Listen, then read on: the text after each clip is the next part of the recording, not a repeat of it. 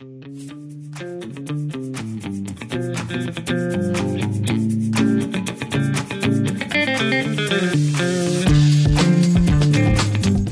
syndrome can be crippling, both mentally and emotionally. It can drain your energy and attention and cause you to fall short of the performance you know you're capable of, thus feeding a cycle of self-doubt. I've been reading a lot about imposter syndrome and mental thought traps lately, and I'll tell you what, I felt seen.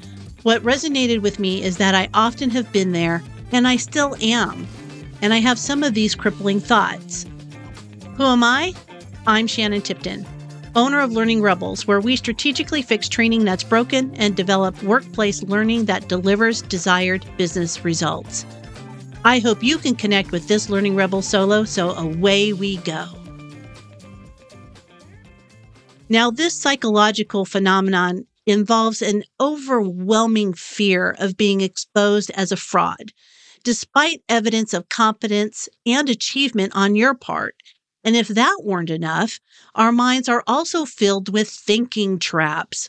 These cognitive distortions can lead us to form inaccurate perceptions about ourselves and about the world around us. Now, I've been reading a lot about thought traps lately, and I came across this article by Harvard Business Review, How High Achievers Overcome Their Anxiety. And what resonated with me is that I have often been there and had and still have some of these crippling thoughts. I mean, I read this article and I felt seen. In this article, there are 11 identified traps, and I could relate to them all in some way. However, there were 3 that resonated the most. 3 traps to rule them all. The first trap was all or nothing thinking. Now, all or nothing thinking is a tendency to view things as black or white. If a situation falls short of perfection in your eyes, for example, you might see that as a total failure. Now, let's consider the Learning Rebels community. It took me way longer than it should have to get that community up and running. Why? Because I wanted it to be perfect. Not the best that I could give or the best that I could create, just the best. I was bogged down with the idea that people expected perfection. Now, in my heart, I knew that my audience did not expect perfection. I knew that wasn't true. But my brain was on a completely different path. And I often encourage others to think about progress rather than perfection. However, it's very difficult for me to eat my own dog food and accept the truth of progression. The ghosts of all or nothing thinking projects fill my Google files, the partially completed courses, the half-written blog posts, the barely begun tools and templates reflect not a lack of effort on my part, but rather a stringent and inflexible approach, wherein everything short perfection just seemed to be a recipe for disaster. And my audience deserves more. My mental health deserves more. I am learning to understand and overcome the destructive power of all or nothing thinking and embrace my own advice, and that sometimes good is good enough and progress over perfection is okay. The second thinking trap, all about rumination. This involves obsessive, repetitive thoughts about negative events in the past, problems we're having in the present, or even ones that we anticipate in the future. And I saw that and I thought, is this author in my head? For me, I see this trap as the companion piece to the all or nothing thinking. I can be obsessive about my perceived failures. In past lives, I've been known to ruminate repeatedly about a poor speaker review, Twitter comments that are rude or uncaring, or creating anxiety-filled moments thinking about a comment that I made. Did someone take it the wrong way? Why did I say it this way rather than that way? And here's the thing about rumination. I compare it to running on a treadmill. We're moving a lot, our feet are moving, but we're not getting anywhere. It's different from providing yourself with helpful thinking because rumination doesn't give you fresh ideas or even provide you with strategies to tackle a problem. It's just going over the same old stuff, stuck in a loop of negativity over and over again, most likely sitting on the couch, watching Judge Judy with a full can of Pringles. That's me. Now, as the author stated, future focused rumination may feel good. If you're worried about a tough task, maybe you'll work harder at it. Or if you're fretting about a bad outcome, maybe then you'll do your best to avoid it. But it doesn't work that way. Obsessing will almost always leave you languishing in a pattern of inaction. So true. And I think that there is something to be said about positive self talk, giving yourself a pep talk, being your own cheerleader, cheering yourself on, not just spinning your words, but actually believing it. When you do this, you essentially rewire your brain to allow your future self to believe in your own capabilities, the possibilities of the future, and the ability that you have to create successful moments. This admittedly is difficult for me. It's much easier to believe the negative. And I'm trying to be more mindful of my internal dialogue. And when I sense the negative speak taking over, I try to go outside, play with the dogs, enjoy some nature, break up the negative thoughts with positive action. Now, the last thinking trap is all about social comparison. Comparing yourself is particularly dangerous, especially when it results in fatalistic self-assessments. He'll always have higher sales than I do. She'll always have more followers. How is she earning all of this money doing that? The result is unhealthy competition and levels up the anxiety moments in your brain, which stymie collaboration and collective performance. Well, I read that. And this thought trap in particular about did me in. The mirror of social comparison has in the past reflected a distorted image back to me.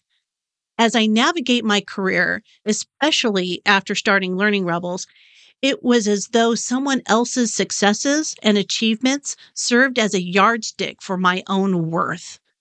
I see people online who have taken an idea that I had ages ago and ran with it. Now, admittedly, some of those ideas were stolen and others were serendipitous, but that's not the point. The point is that I knew my idea was better, but they were implementing it more successfully. They were implementing it faster. So then the question starts to build. Is there room for me? Is there room for my thoughts, for my ideas? Do people really want to hear from me? Do they really want to see my work? Why should I even try to compete? It's an endless cycle. And every aspect of life and business then became a battleground for comparison. I was trapped in a never-ending game of measuring my own self-worth against the perceived successes of others, a game that will really and ultimately leave me feeling inadequate and depressed. This cognitive thinking trap of social comparison was my constant companion. And if I'm being brutally honest with myself, it still has its moments. So what can we do? Well, after hearing this, you may think that I'm in desperate need of puppy therapy, and that's understandable. However, I share these thoughts with you, not only to help banish them from my own mind, but to help those out there who may be struggling with the same thing. And let's call it out. Social media platforms have not helped. Within the L&D industry, many seem to think that they sit high above, to lord over all that is learning. Heaven forbid you have the temerity to ask a simple question that may go against their thoughts or philosophies regarding workplace learning. You'll be treated with condescension and you'll be patronized, or worse, be ganged up on. I've seen it. This is what keeps people in the hamster wheel of thought traps.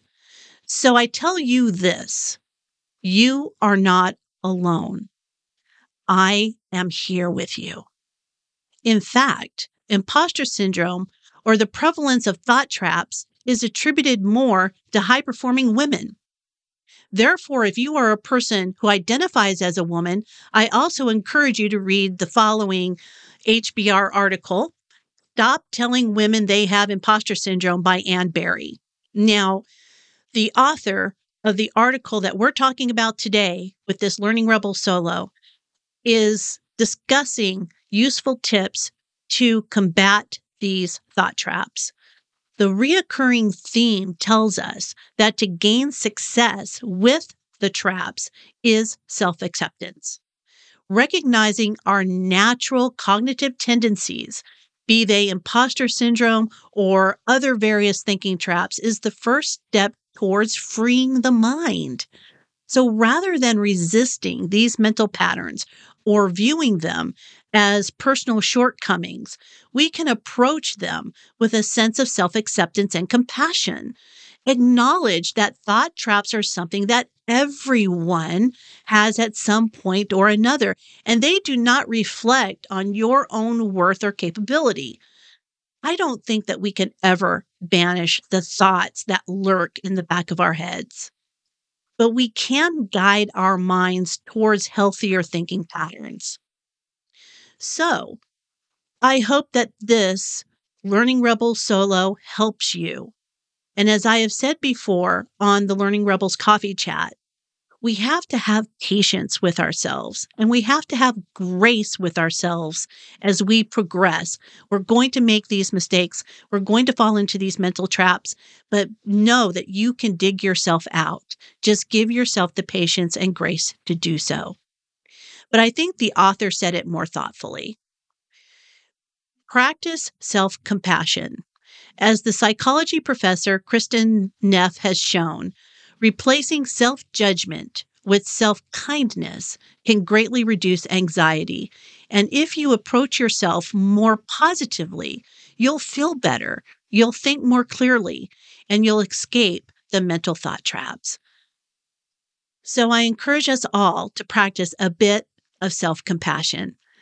And while you're practicing that self-compassion, be sure to go on over to learningrebels.com and check out the events page and sign up for future chats or learn something new events.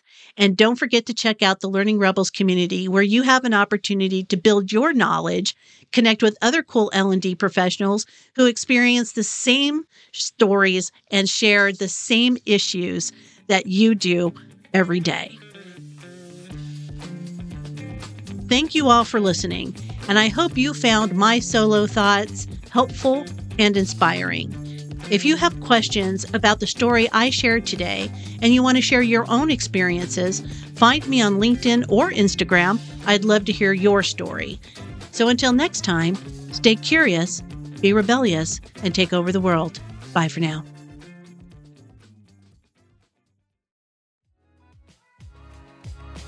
Thank you for listening. We hope you enjoyed the episode. For more content like this, or to begin your own podcasting journey, head on over to obsidian-productions.com.